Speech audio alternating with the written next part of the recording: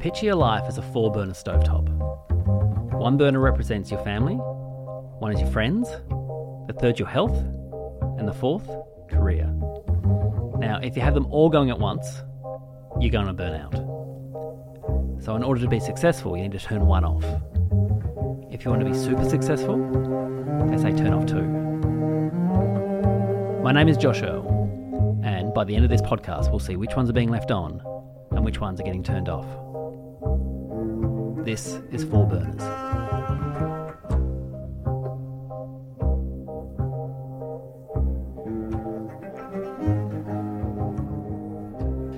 Hello and welcome to 4 Burners. My name is Josh Earl, and joining me this week, please welcome.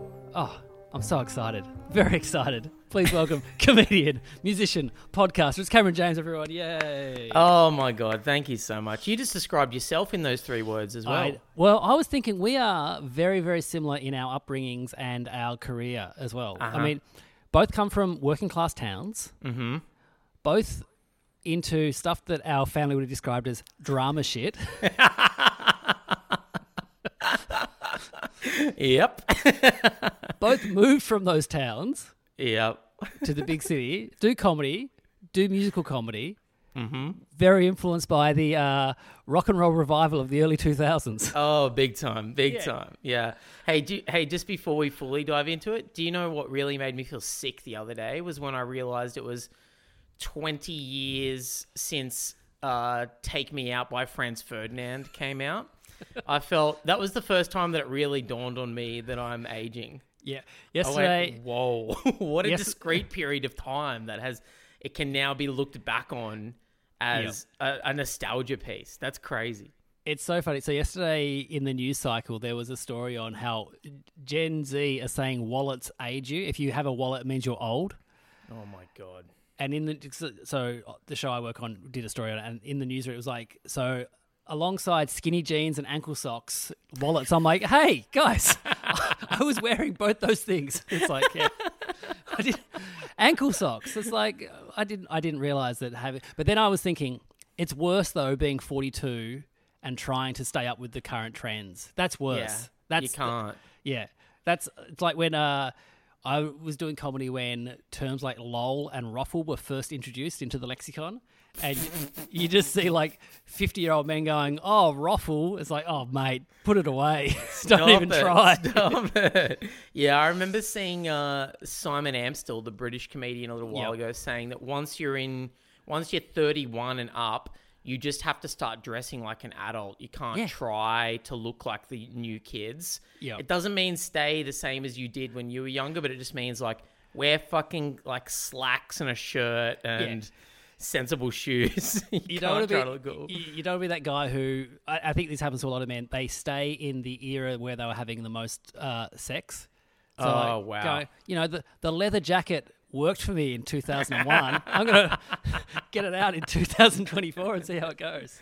Well, that's another similarity we have is that we're both married men, so we don't even need to think about that kind of shit. We're not up on stage trying to get laid. We got this ring, and we're trying to get laid stress about home. A thing. Yeah, that's true. We don't stress about a thing. So we're going to talk about either career, health, family, friends first. Which one do you want to do first, Cameron, on your 4 burners? My question to you is, has everyone started with career? I don't think so. I don't think Ben did, and I don't think Gillian. I don't know. I don't keep track of it. I should. I'm sure there's a podcast listener who does keep track of all these numbers. Do you want to start with career? Well, I mean, it's... Yeah, because we're already talking about comedy and stuff, so we may as well. Let's do it. Okay, so career. Was it always a dream to be a comedian? No. I wanted to be a musician forever, much as I assume you did too. And then you did a theatre degree, didn't you? I did, yep. Yeah, so you wanted to be an actor, I assume, at one point. Yes, also my auntie did a theatre degree as well, so it was almost that thing of like, oh... That's something family you can business. do. Yeah, well, she was a drama teacher. Oh, wow. That was how I got my parents to say, because they wanted me to do teaching. If I was going to uni, they were like, you've got to do something that's going to get you a job at the end of it. Because I was offered a job as a hairdresser. I was offered an apprenticeship at the end of year 10, and I turned it down. Wow. And they were both like, that is so stupid. That was a job. Hair's never going to go away. That's a great point from them, though, too. Yes. Drop out of high school, get a job. You can travel the world cutting people's hair. And it's like, because they both dropped out of school. Dad got up to year 10, Mum dropped out in year 9. And so they were just like, no, you just get a job. That's the whole point. You just get a job. And so if I was going to do uni, they were like, you have to, like teaching, there's going to be teaching jobs. So I did theatre with the promise that I'd do a 2-year teaching degree afterwards. Oh, okay. Right. So it was always like a compromise. You were doing it and there was a backup plan. Yeah.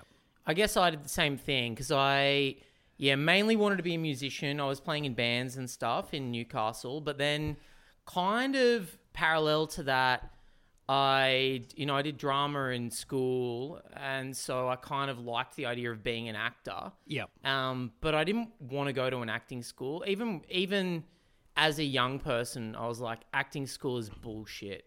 Like, what can they teach you that you haven't already got inside? You didn't want to do spinal rolls and roll on the ground pretending you're an amoeba? That's what I remember, like, for most of my degree. And look, the degree was great. I really enjoyed myself. But, it didn't really teach me much how to act. No. I mean, like, can they? I've read some of the acting books in the last couple of years, like all the big ones, the Stanislavski one and all that stuff. Just to, like, understand if there's anything in these books that I need to learn. And I swear to God, everything I read, I'm like, oh yeah, isn't that obvious? Yeah. Like, it's just use your imagination and pretend that you're sad in this scene. And you're like, yeah, yes. Really? They have to, like, people spend years learning this? Isn't this what we all know? Like, children know how to act. Anna Paquin wins an Oscar when she's 9 or something like that. Like, yeah. we can all do it. It's pretty easy. I got in trouble. I was saying this at work like a few months ago, saying there's only really, like, if you think 10 really good actors, and everyone else is fine. It's like with Captain Phillips. They just got some guy. He was working at a phone shop, and they said, "Oh, you can play the Somali pirate." Yeah, he's like, incredible performance. He's great in it. Yeah, he's great. I'm the captain now. Up against Tom Hanks, who people say is the best male actor we've got, apart from Daniel Day-Lewis, and he's like going toe-to-toe with him. It's brilliant. That's such a great point. Anyone who wants to be an actor is a fucking idiot, because, like, anyone can do it. You may as well. And you're right, there are only 10 good actors, I think, maybe ever. Not even just now, I mean ever.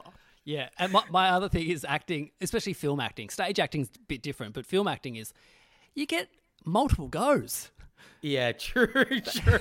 They can just do it like, cut. All right, we got the first part of that. That's perfect. All right, we'll do a close-up. We'll do an edit. We'll get this second part. Also, Liam Neeson, apparently, I don't know if you know this, has an earpiece in when he's doing, like, he doesn't even remember the lines. He just gets someone off screen to tell him, and he's got an earpiece in.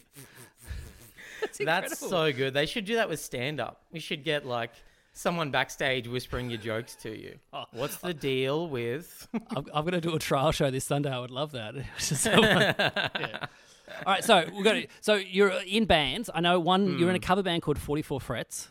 That's right. Yeah, I we've remember talked about that in the past. Yes.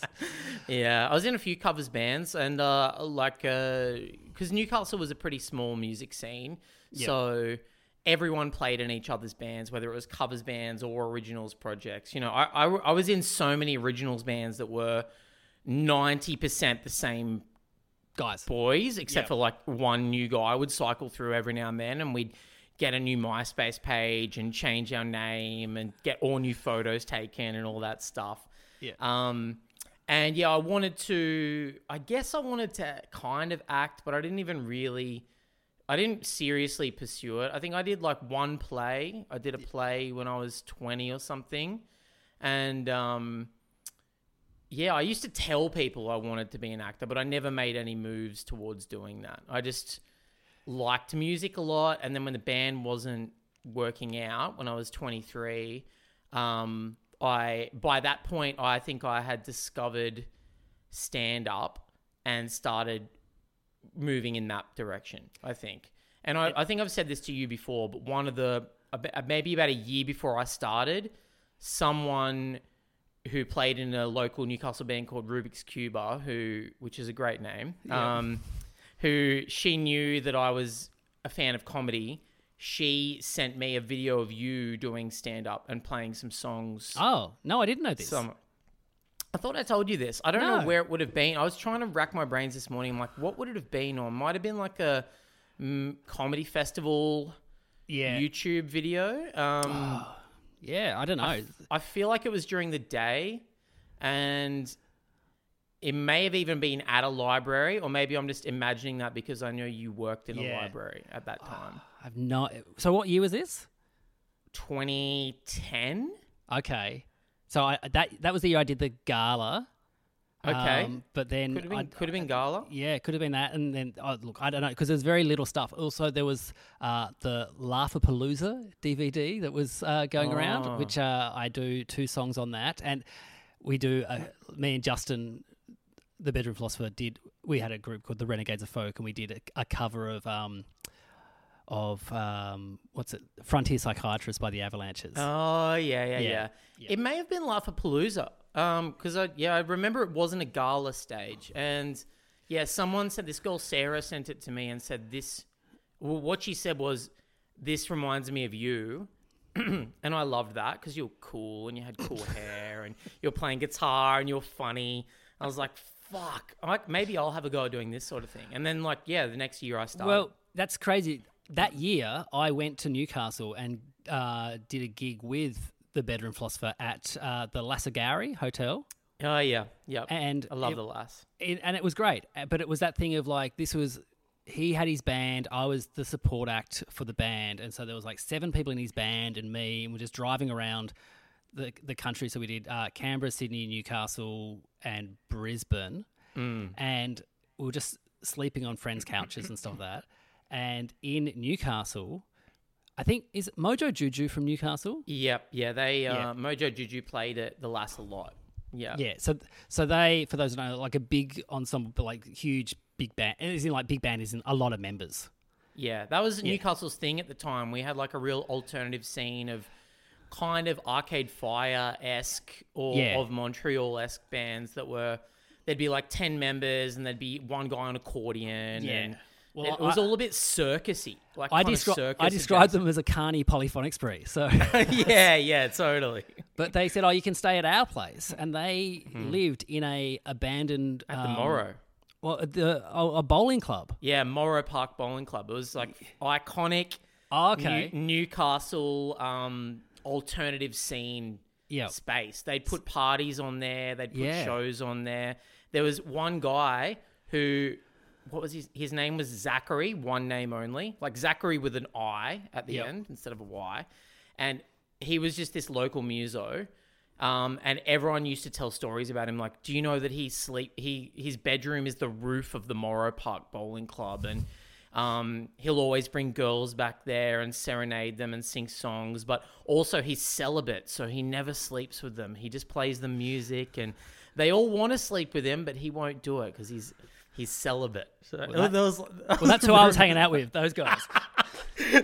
But I remember we all slept, and then in the morning we were woken up by children. There were people with young families who were living in that place. And it's a bit of a commune, yeah. Yeah, it really was. And then we went and had a big soccer game. It was us 8 against 8 guys who just lived there. It was so much fun. And I walked away going, Newcastle's a really creative city. Yeah, it had that element for sure. But that was something I didn't discover till I was probably 20, 21 or whatever. Up until then, all I knew about Newcastle was the suburbs, the shopping centres, local sports teams. When it came to anything artistic, obviously Silverchair and the Screaming Jets were kind of it. And then, when I was in my early 20s, I started playing at places like the Lasso Gary as well.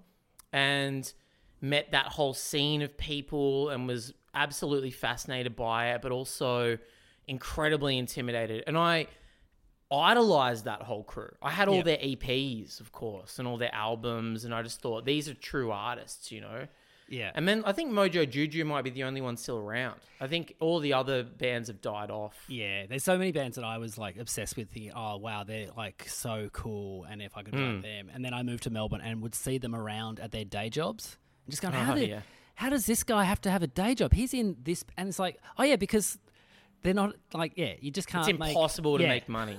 No. How does any band in Australia thrive if they're not like super famous? I don't You've understand. just got to sell your stuff to commercials now. Get on a fucking Hyundai ad. Yeah, that's how it is. So, okay, so when do you move to Sydney? What year?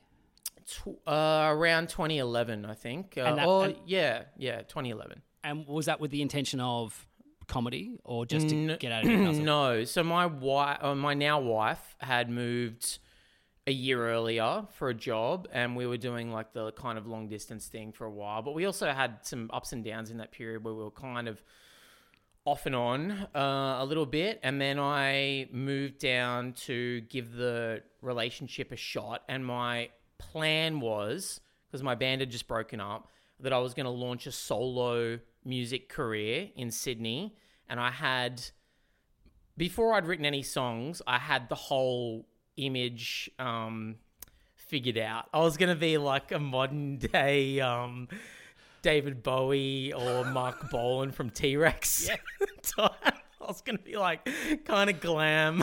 I had this whole image where I was like, glam needs to come back. No one's doing glam anymore. I'm going to wear big boots and I'm going to have like fucking flowy shirts with crazy paisley patterns on them. And I'm going to like do these solo kind of like 1975 style like proto-punk songs. And I never wrote a single song, but I had the whole plan, and I was going to be called Flower Blood. That was my name. Amazing. Was it all one word? Two words, but one word actually would have been better. But I had this whole plan. I'm going to come down. I'm going to start doing the local scene as Flower Blood. And then I think within 6 months of moving, I had seen some stand-up. I went to there was a night here in Sydney that Michael Hing used to run. And I went to that, and a bunch of great comics were on, actually. Ben Elwood was on, and Eric Hutton, and a few others. And Jen Carnival, or the Cloud Girls, as they were known then. And I just kind of like got a bit obsessed, and very quickly just started doing open mic. As someone who also dabbled in the music circles and comedy circles, I found that the comedy community was a lot more welcoming. Totally. And it was that thing, like, you could do one gig and say, oh, yeah, I'm a comic. And people kind of accept it, but also like, fuck, this guy thinks he's a comic, he's on one gig. But it is that thing of like, you're still on the bill. Like, you're backstage with like people that you know from the telly. Yeah, totally. Yeah, it's so true. And I still think that's one of the cool things about comedy is that there's like no gatekeepers really. I mean, there are like if you're climbing further up and you want to get TV and all that shit, of course there is. But as a point of entry, you can just do it and be in a scene really quickly. Were you a person who had like 5-year, 10-year, 15-year plan kind of stuff mapped out? No, but I did, because I had all this like maybe unearned confidence from playing in bands for so long. And mind you, like my last band had a little bit of success. We had not huge success, but we toured as British India's opener for one of their tours, and then we did some tour spots for Dukes of Windsor, who were a Melbourne band around that time. Yeah, named after a pub that then ended up being a pizza place. Yeah, great. And we'd had maybe 1 or 2 songs played on Triple J, a little bit on like Home and Hose. So I had a little bit of unearned confidence, but I honestly really thought, and this is so embarrassing to look back on, that I would be, once I started comedy, I thought I'll be really, really successful at this within 2 years. Like, I just had this thought, I'm going to be really good at this. And then the longer it took, the humbling just really started happening. My ego has changed so much in the last 15 years. 14 years. I don't know when we first met. I think it was in Perth we met, but we talked online. But you're always very nice and around me. You weren't like coming in guns swinging, going, "Yeah, here we go. I'm the king of Sydney." I never thought I did, but then when I talked to people that knew me in 2011. They were like, yeah, you were such a little asshole. So again, I was probably like wearing my Flower Blood costume. Oh, yeah. I came in with like skinny jeans and big boots and like a big quiff of hair and a leather jacket, and I was like, all right, here we go. I'm joining the comedy scene now. And I think I was maybe a bit cocky for that first year or so. And also, but in that first year, I got in the Raw National Final. So my ego would have been a bit fucking bad, I think. Yeah. And then maybe in the year after that, I started just like chilling out a little bit and then getting normal. Was there a moment that you remember that was the humbling experience that went, I should pull my head in a bit here? When were you in the Raw National Finals? I never did Raw. I never even entered Raw. You never did Raw, yeah. No, I read the rules, which is like you can't make more than $500 out of comedy in 1 year. And it my third gig was at Falls Festival, and then that paid more than $500. So I was like, I can't even enter. And then everyone's like going, they don't even look, as if they're going to look. They don't look, of course not. But I also, it was that thing of, for my own confidence, going, no, I don't want to enter a competition because then I won't win and I'll feel bad. Yeah, totally. I still feel that way about all those competitions. But I think after doing I ended up getting into the national finals for that, and everyone in Sydney was saying you'll be in Comedy Zone next year. And for anyone who's not familiar with what Comedy Zone is, it's like a Melbourne Comedy if you get chosen to be in it, it's by the Melbourne Comedy Festival. It's a pretty big deal when you're a new comic. Yeah. Past participants are Luke McGregor, Silly Picola, Hannah Gadsby, Luke Heggie, convicted child pornographer Andy Muirhead. All the greats. Collectors. And then I didn't get picked for that. And that was a humbling because I'd been flying high. And when I didn't get picked for that, I just remember seriously looking at my set at the time that I'd auditioned with and just having to reckon with myself that it wasn't very good. Just going, okay, I am new. I'm new at this and I need to like try and get good at it. And then, it's been like, I think I've been doing comedy, I reckon 14 or 15 years. And I reckon I'm only starting to get decent at it now. I for myself, I look at my career in two different parts though. It's kind of like when I was doing songs and now I'm just not doing any music. And so it's, and that's for me just to go to try and keep being inspired to keep going. So yeah. But is there a bit where, because you're doing very well. So was it your last show that was nominated for the most outstanding show on the Comedy Festival? Yeah, that's right. Yeah. And so once that happens, did you feel pressure for this new show that you're doing to the follow up? Is there any pressure there? You're like, I got to make this as good as the last?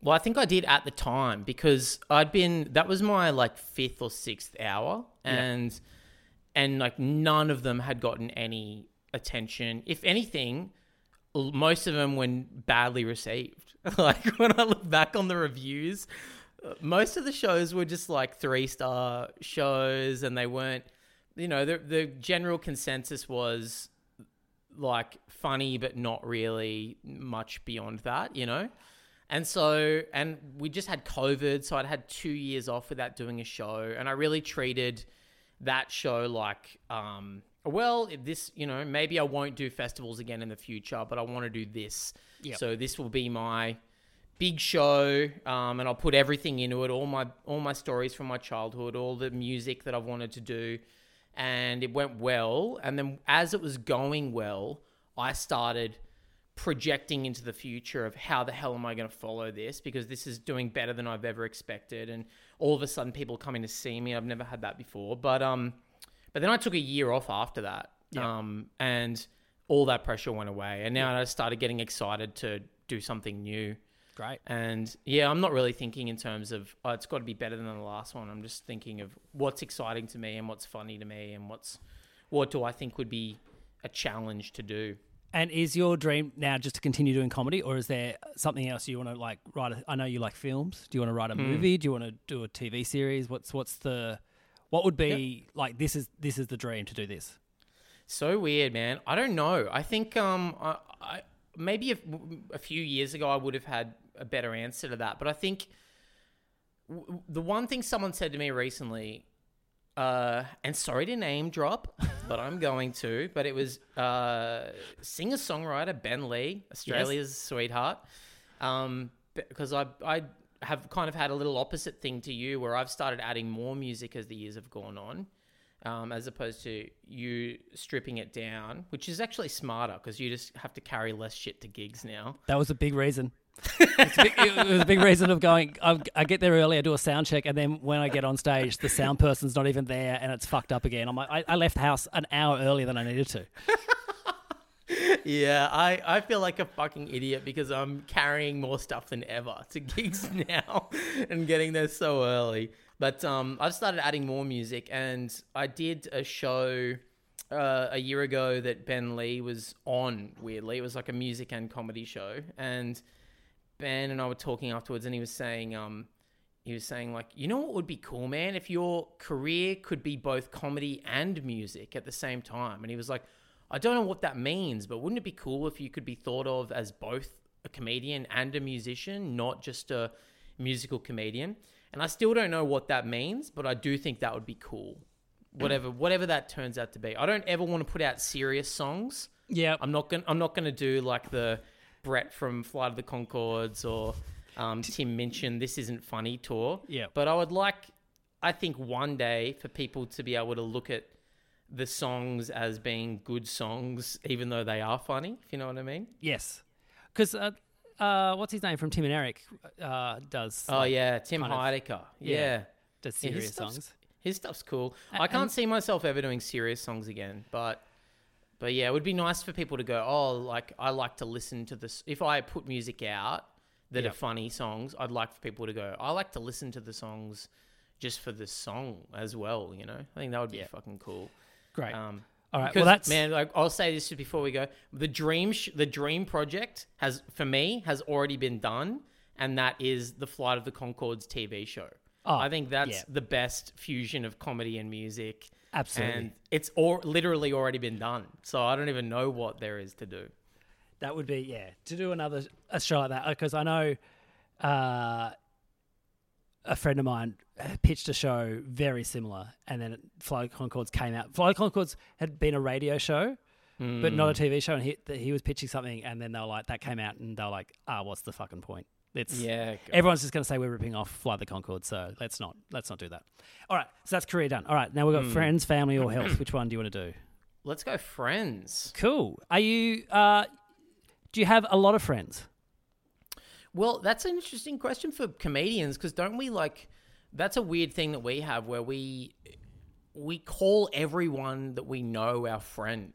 Yeah. It's a strange industry where all our acquaintances are also our best friends if we're in a room with them. Well, this comes up a lot when I'm talking about comics, like, because it is that thing of like when you hang out with comics, then you go hang out with people who aren't comics. I kind of find myself holding back a bit, going, I can't say that. That's going to offend someone. Or not even offend, but just that they won't get that I'm joking straight away. Whereas when you're talking with comics, you're like, oh, it's easy. It's just so easy. We'll just all... And if it doesn't land, we just hang shit on me. And it's fine. So, yeah. Yeah. But, so, all right, I'll go back then. Are you friends with people from your youth still? Yeah, I think maybe only a handful from school. Yeah. And they're guys that I played in bands with and stuff like that. I've got a few female friends from high school still, a couple of dudes. But I played in 2 bands with my cousin, Jason. And him and I are still very close. But of course we are. We're fucking cousins. Like, we see each other all the time. When the bands broke up, was there a big breakup meeting, or was there an incident? Yeah, of course. This made me feel sick. When I was writing that last show, Electric Dreams, I went through all my old email accounts from when I was doing music, and I found a really long email of me organizing the meeting where I was going to break up the band. So you broke it up. Oh, yeah. And it's the email, the pre-meeting email that I'd sent out to everyone was already one of the most embarrassing thing, so personal. I was like, everyone had their own headline in the email body. It was like, Tom, I don't think your heart's in it anymore. I think you're more focused on blah, blah, blah. Jason, you've never really been on the same page as me, blah, blah, blah. So horrible. And this is before we went into breakup. So they must have all gotten that email and just been like, oh, this fucking asshole. I sent an email to an ex once about a month after they broke up with me. And it was like, I don't have that email account anymore, but I wanted to read it. Like, I just sort of going, this is going to be so cringy. This is going to be me at 22, just being so earnest. And I was like, oh God. But her breaking up with me was the best thing that ever happened. Especially, it was at the perfect time. It was like, I was the end of uni and it was like, yeah, this is good. I didn't want to teach. If I was with her, I would have got into teaching. I would have been miserable after like a couple of years. And yeah, it was the kickstart that I needed. But just, I really would love to read that email. Like, I just, because it was long. It was long. You don't need to read it. You know what it is. If you read it, it'll just make you feel so bad. You'll just want to apologize so badly. I also went and got my stuff from her house, and she wasn't there, but she had a little dictaphone recorder, and I played a song on the recorder. No, you didn't. Yeah. I played Evan Dando's. Oh my God, it was Dando. Yeah, Jesus it was Christ. The same thing. I'll look it up. It's the title is also terrible. It's like the same thing I fought hard about is the same part that I can't live without, or something like that. It's like really. Oh my God, on the nose. It's real bad. It's actually written. The song's written by your mate. Ben Lee one. Yeah, Ben Lee. Yeah, but he's written some really good songs for Evan Dando. Yeah, the same thing you thought hard about is the same thing I can't live without. That's so funny. I'm a loser. Oh no, fuck. But I think like because you moved from Tasmania to Melbourne. Yep. And I moved from Newcastle to Sydney. And like I'm still in touch with some. I'm still really close with some core people. But all the people that were maybe like, you know, friends but not super connected with, have unfortunately, like we've just gone in different directions. It's very hard to stay in touch when you're just not seeing them every few days at the pub and stuff like that. I actually feel like I made better friends once I started doing comedy, and friends that I now think, oh, these will be my friends for life, you know. Well, that's really nice that you've got that, because I always ask how many people would you ask for a lift to the airport from, and how many people would you give a lift to the airport? Is there more that you'd give a lift to the airport? I think I have given lifts and picked up some comedians from the airport. I'm probably more of I'll offer to do this than I will ask. Yeah. But yeah, I think I have made my lifelong friends now, probably from the age of 24 to now. So the last 10 years, I now feel like I have a core group of friends, which is nice. And then there's the ones from my childhood that I'll always be best mates with, you know, no matter what. And sometimes we might go long stretches without chatting. But yeah, I'm very grateful. It's a long and lonely road when you feel like you're someone who lives in your own head a lot. Yeah. All you can do is write emails to bandmates and list why they're not like the same as you and have the same brain as you. So how was the meeting? Did they all know what was happening before they even got there? Or Of course. Like they'd all chatted like this cunt's going to break the band up. And it was so dramatic. There was a storm and the power went out. So we had candles lit. It was like Nirvana's MTV Unplugged set. Very funereal. Besides the band, have you had any other friendship breakups?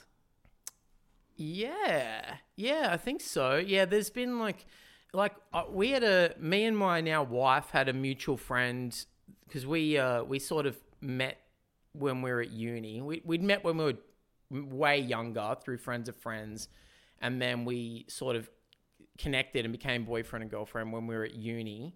And we had a mutual friend there who we just thought was the funniest dude and would hang out with him all the time because he was a bit crazy. And then it just became one of those things, the older you get into your 20s, where you're just like, this crazy guy is actually becoming a liability in our lives.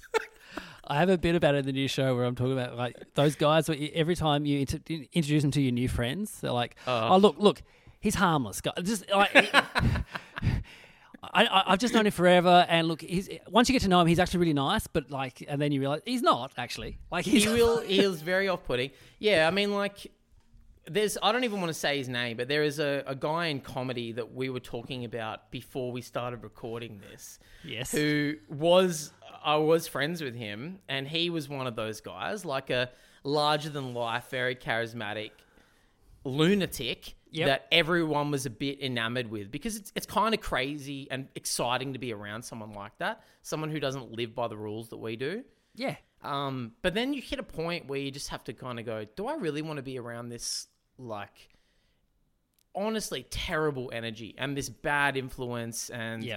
You know, I don't know. That guy is someone that I've also had a friendship breakup with. And I remember my wife was the one who called him being a bad person many years before it came out. It's interesting you shouldn't be friends with him. I think he's a bad person. I can sense some darkness. My wife is the same. Sometimes she's like, yeah, is he really your friend? Like, because every story you're telling me about him, it doesn't seem like he's your friend. I'm like, oh, no. Like, but they just see it different, mainly because they know us better. All right, so we'll put a pin in friends. All right, we've got family and health. Which one do you want to go with? Oh, man. Yeah, let's go to health, man. Health. I know you're a gym guy. You love it. This is not about me, Cameron. This is about you. Okay. Yeah, I know, but you're an inspiration. Because, I have an apology to make for you as well.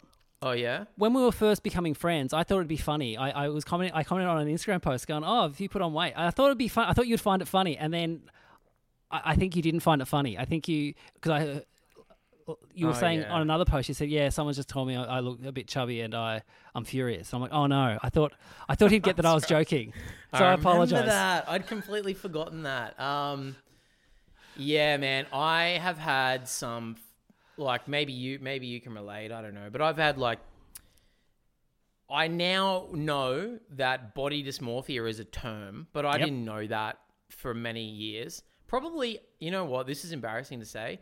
Until Mark Maron started talking about it on his podcast. Oh, so I don't listen to that unless there's a guest I really like. So I may have missed the body dysmorphia episodes of WTF.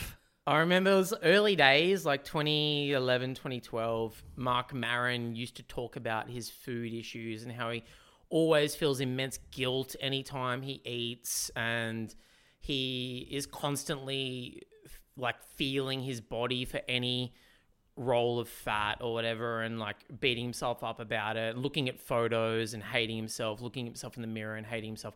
And I think it wasn't until I'd heard that man, that 50-year-old man from America who's a famous asshole, articulate that I kind of thought, oh, that's exactly my experience with my body and not liking the way I look and wishing I was different. And is that from childhood or is that from your days on stage?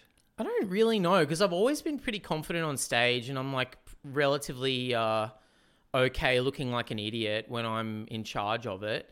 Maybe like, I think my parents are very hyper obsessed with like food and weight, and you know, they would like say negative things about themselves all the time, and so that's probably rubbed off in some way. But yeah, I've like my weight has gone up and down over the years, and I don't think about it as much anymore, but definitely whenever that would have been, like whenever we were becoming buddies, it was a hyper concern to me, especially because I was just starting to like do some acting in sketches and stuff like that. And so I was on camera and I was watching myself in edits and just being like so mean to myself. Yeah. And just, I remember watching one of those sketches and just, I think Becky Lucas was in the edit suite with me, and I just like had a fucking mental snap, and I just like stood up and was like, fuck, like, who the fuck? I can't believe we can't put this out. I can't have anyone see me like this. I look disgusting. I'm gross, blah, blah, blah. And Becky had to like calm me down and talk me into just sort of saying like, no, you look normal. Stop it, please, please stop. I don't know. Yeah, I've definitely had some issues with it, and it's tough because like I like to exercise. It makes me feel really good to exercise, but I think nowadays it's probably more about the like mental calm rather than like achieving a shape or a look. So I think. When you're in your head about that and kind of spiraling, is there anything will help you get out of this?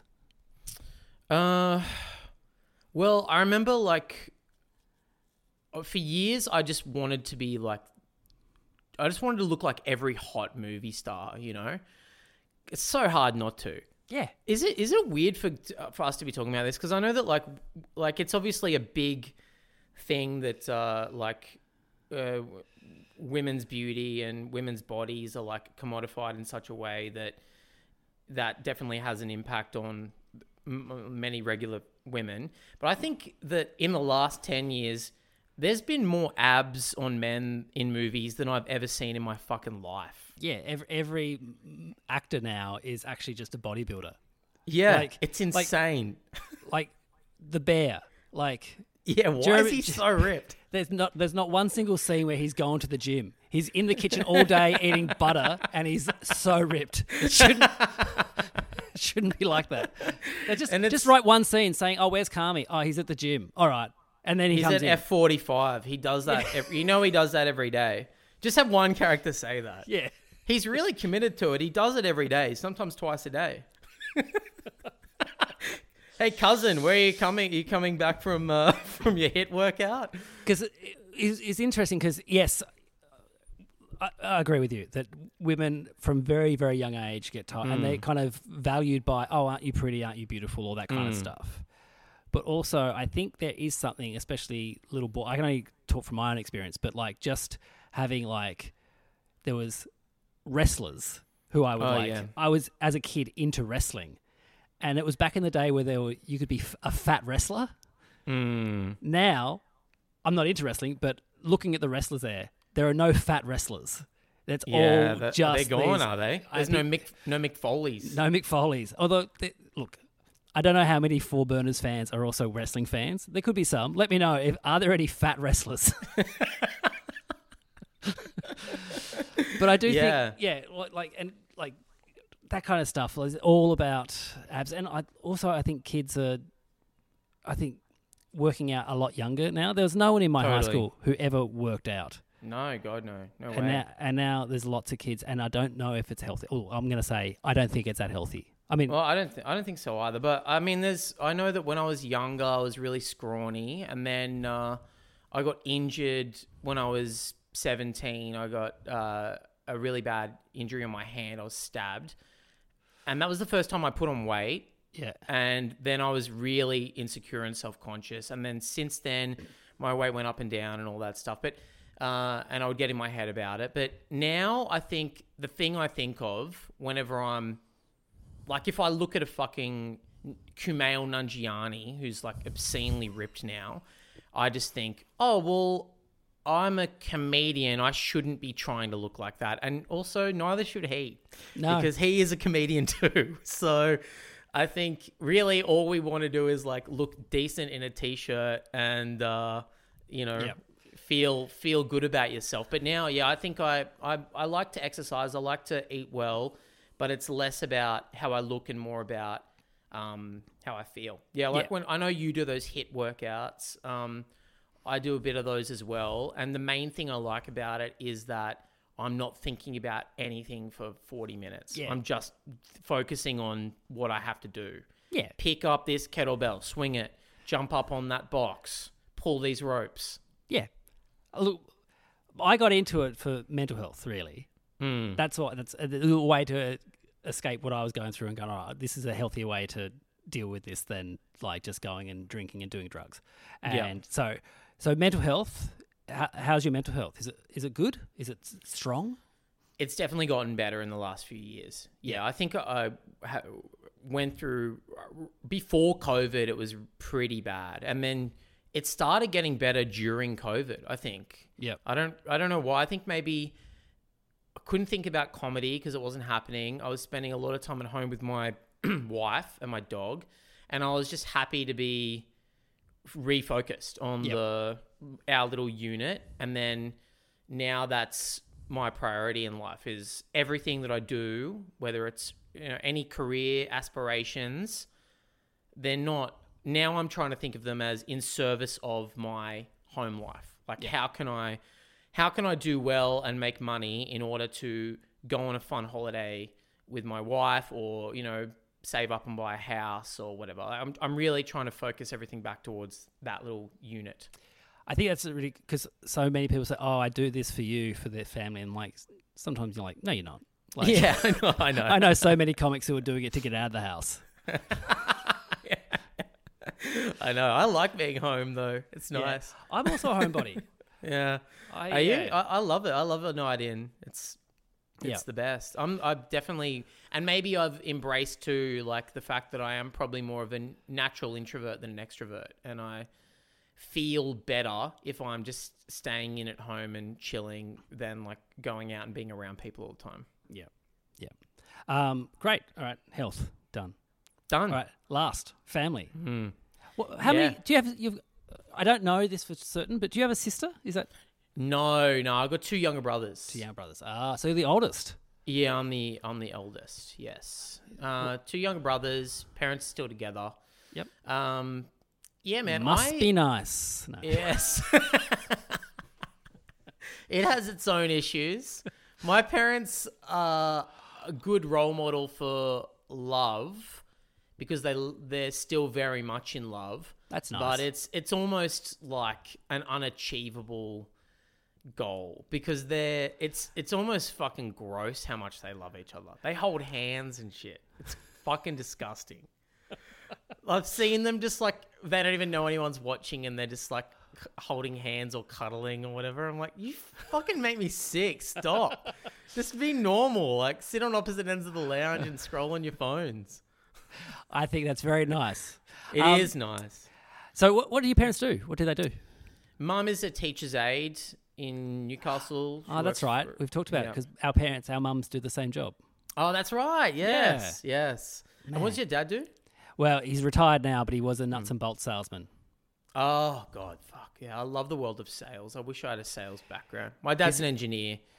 Well, my dad, he's a salesman for like 50 years, and it does affect your psyche because you don't want anything to be too deep. You just want everything surface level because you can't. He's very good at small talk.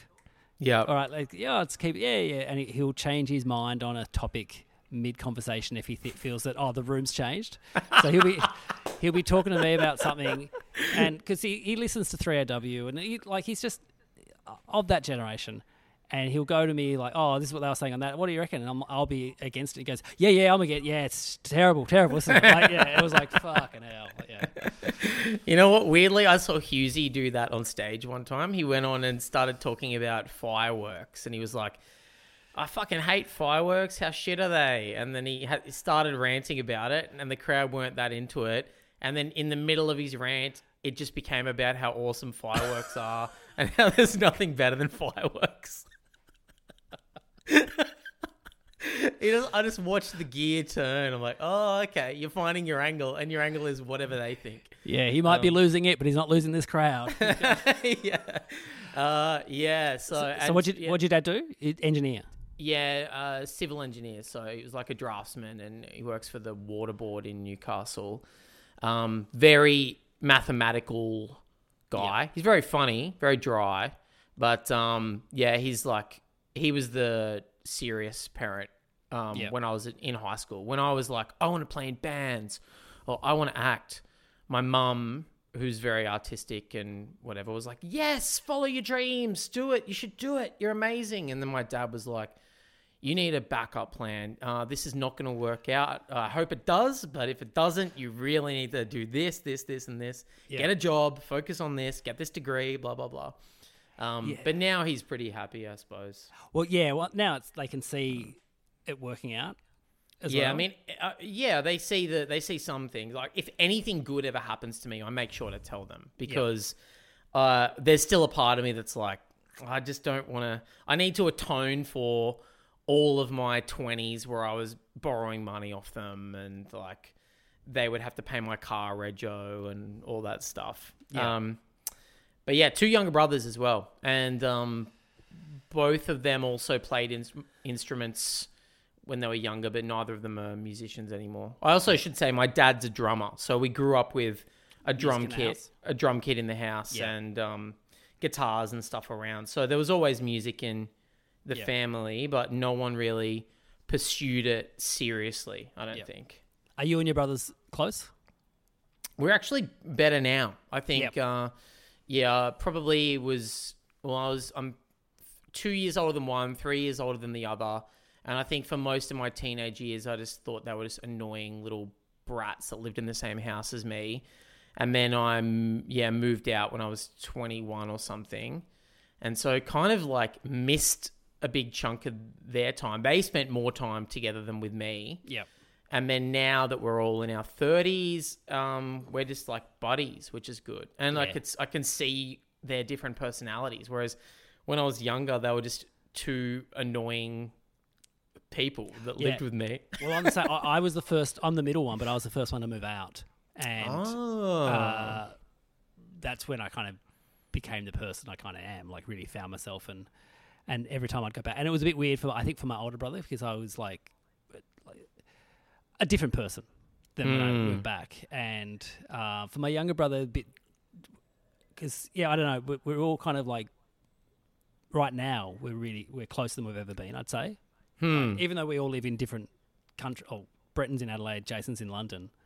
It's very similar to me, man. One of my brothers is still in Charlestown, but in Newcastle. The other one is in Sweden. So yeah, we don't see each other that often, but we, chat. We're in like a thread and stuff. And we mainly just talk about music and movies, but it's always fun. Yeah.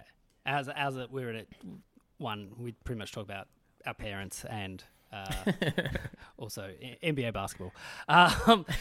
Is it weird, like seeing your youngest brother then?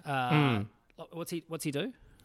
He moved to Sweden. He started dating a Swedish girl who was at uni out here called Stina, and when she moved back, he just moved with her, and with the plan of staying for a few months, and it's been 6 years now. He doesn't really have a steady job. He's just like over there for love and doing whatever the fuck he wants, like bits and pieces. He's worked at a pub. He's been a gardener for a rich guy. He worked in an art gallery. I think he's now doing a little bit of production work on some local TV and stuff. But yeah, he's just like living the European life. Yeah, sweet. Okay, so with you're married. You got married quite young as well. I think we both got married. What people would say outside of comedy would say, oh, that's a decent age to get married. But in comedy, it's like, wow, you got married young because you were in your 20s still. Yeah. Did you learn anything about your family from marrying into another family? Wow. Yeah, I actually did. I learnt that my family's conversations are mostly small talk, mostly surface level, which is what I just thought was normal. And any deep conversation, if a convo suddenly turns really deep, I'm often a little bit like, whoa, what are we doing? This is not normal. But my wife's family will have like arguments at the dinner table. My family never did that. We would just be like, oh, did you watch The Simpsons? Yeah, that was funny. How's blah, blah, blah. Just real light surface level shit. Alex's family will sit there and have political arguments and discuss the deep issues of the day. They'll like debrief on AI. And I'm still like a little bit out of my depth with them. They'll fully be yelling at each other, but then they still love each other. And I'm often just trying to keep it light. Just sitting there being like, AI porn's pretty cool. Like trying to make jokes and stuff. You and my dad would get on so well. It is. Well, I like getting a little deep now, but that definitely came from her side of the family rather than mine. Mine. Even now, when I just spent a month and a half back with my family in Newcastle, and everyone was there, like the first time in years that all the brothers had been there, and we all stayed in the same house, and it was great. We had the best time hanging out at the beach, everything, but it was still like pretty much only like chatting about the nice stuff. There was no nothing too deep going on. And, that's okay. I'm okay with that. Yeah. I mean, it's that thing of understanding of if something does go down, like I'm with mine, if something goes down, my parents will do whatever they can to help out. Even though things might be light and surface, we might not talk about. Although I do find that my mum will talk really deep to my wife. Really? My mum's only got sons, and so I don't think she likes. Same. Yeah, and so if my mum's visiting and Beck's here with her, I'll come home and Beck will be like, "Oh man, I need a break. Okay, I've just it's been pretty heavy," and then I'll go to talk to mum. And it's all light, nothing. Yeah, and it's like, okay, I don't know what you're talking about. Seems fine. Yeah, my mum and wife are quite tight. And because I think, Alex is the daughter that she always wanted, I suppose. And it's nice. Like, she's tighter with them than I am with her parents. And maybe she's even tighter with them than she's with her own parents, in a way. Yeah, it's like a sort of a mum without all the pressure or, like, the baggage of your actual parents, Yeah. All right. So that is it. That is 4 burners, Cameron. Okay. Now we have to go. You have to turn... Or you don't have to. But the theory suggests that if you turn one off, the other 3 become more successful. If you turn 2 off, the remaining 2 super successful. So which one are you keeping on? Let's go through which one you're keeping on. This is so intimidating, man. Your wife would be fine with it, okay? That's what I'm saying. She would be, her family would get this done. I've got to leave career on. Yeah. Because I'm too deep into it now. Yep. Even though I do have fantasies about doing any other job a lot. What would you do if you didn't do comedy?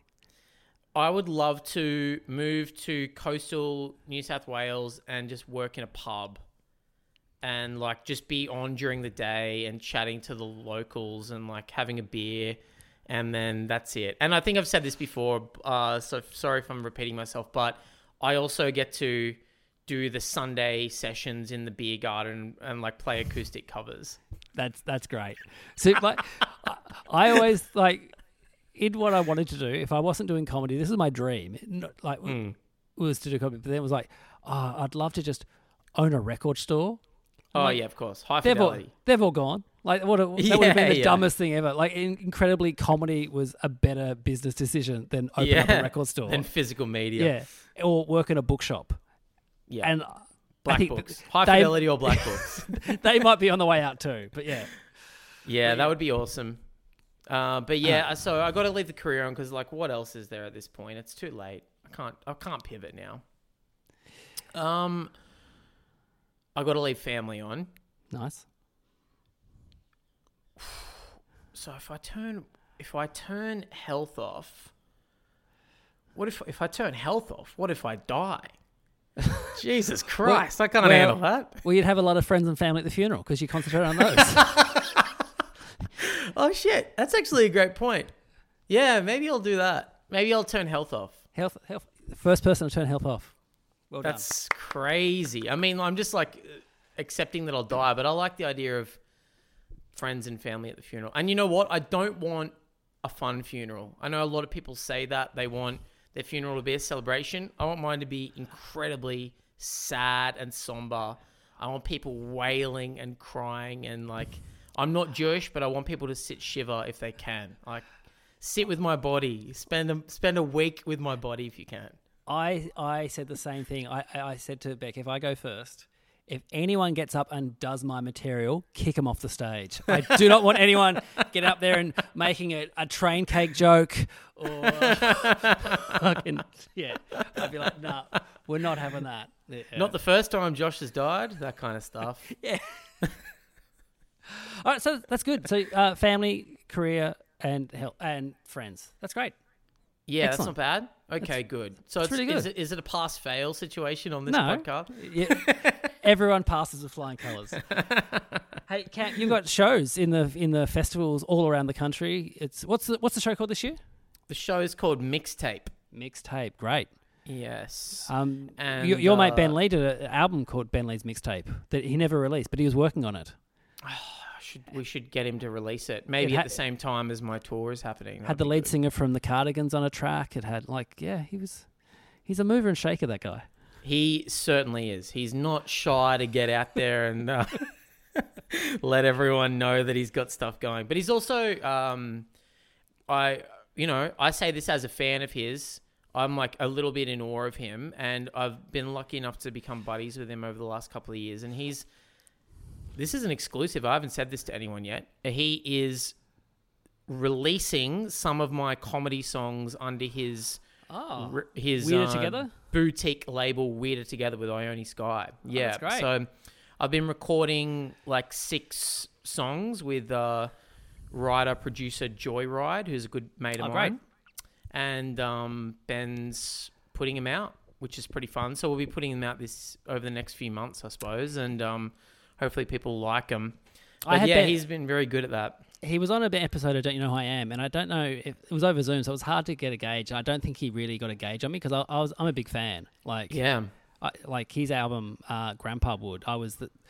When it came out, I was the same age that he was when he recorded it, and we kind of grew up together. He got me into Quebec, and I could tell he wasn't sure where I was coming from. I was kind of like, and then halfway through, I just went, I just want to say, and kind of expressed my fandom to him. And I'm not sure if I played it right. I'm not sure. It's still. I think you would love that. I don't think he's the kind of guy that would be against someone saying they're a fan of him. I don't know. There's sometimes musicians don't understand that I'm like fans of them. Like, yeah. When I was doing Speaks and Specs, Ricky Lee Coulter was on there, and I wasn't like making fun of her, but I brought up Coldplay because I knew that her husband and her walked down the aisle to it. And she just went off at me. Don't you dare make fun of that. I'm like, I'm not. I'm getting into the story so you could tell. I was like, oh God, that's just so on edge around me. I'm a nice guy. I know, but we're just music fans, you and I. Like I think maybe even more than idolizing comedians, probably you and I like really idolize musicians and sort of just want them to like us. Like a little bit my fantasy is to just be friends with a lot of musicians. There's a reason I invited Tim Rogers on the show. Like, it's just like, I just want to be in a room with him. He's great. Of course. Way more than comedians. Yeah. Ben's helping me put some songs out. And I'm touring all around. I'll be everywhere. Adelaide, Canberra, Melbourne, Brisbane, Sydney, Newcastle.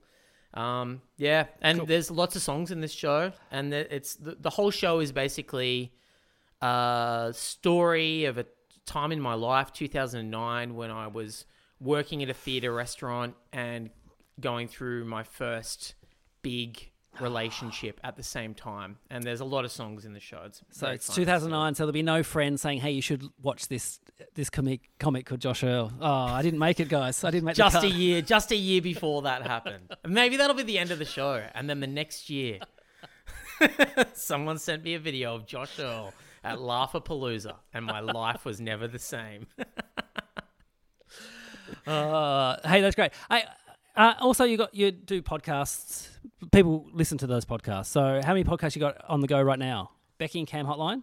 Becky and Cam. Joyride is actually the third co-host on that. So he's on that quite a lot, the dude that I wrote these songs with. And maybe this is a spoiler, or maybe not. I think it might be out there now. Alexi and I are wrapping up our podcast for a while, where it's just a bit hard with all the travel. Yep. So Alexi is taking over the feed solo for a little while, but there's lots of back catalogue of mine and Alexi's podcast, special features or Total Reboot or Mic Check or any of the Finding shows out there if you feel like going back. Great.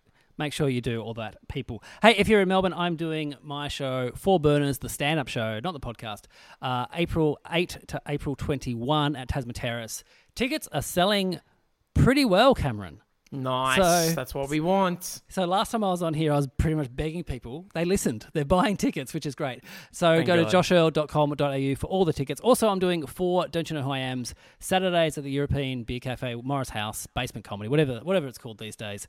So Morris House. Morris House. So make sure you get tickets to that at the same place. They're always super fun shows, 3 o'clock, just before Dum Dum. So you can do the double if that's what you're into. Thanks, Do the Cam. dirty double. Thanks for having me, man. Hey, it was so much fun. See you guys next time. Bye.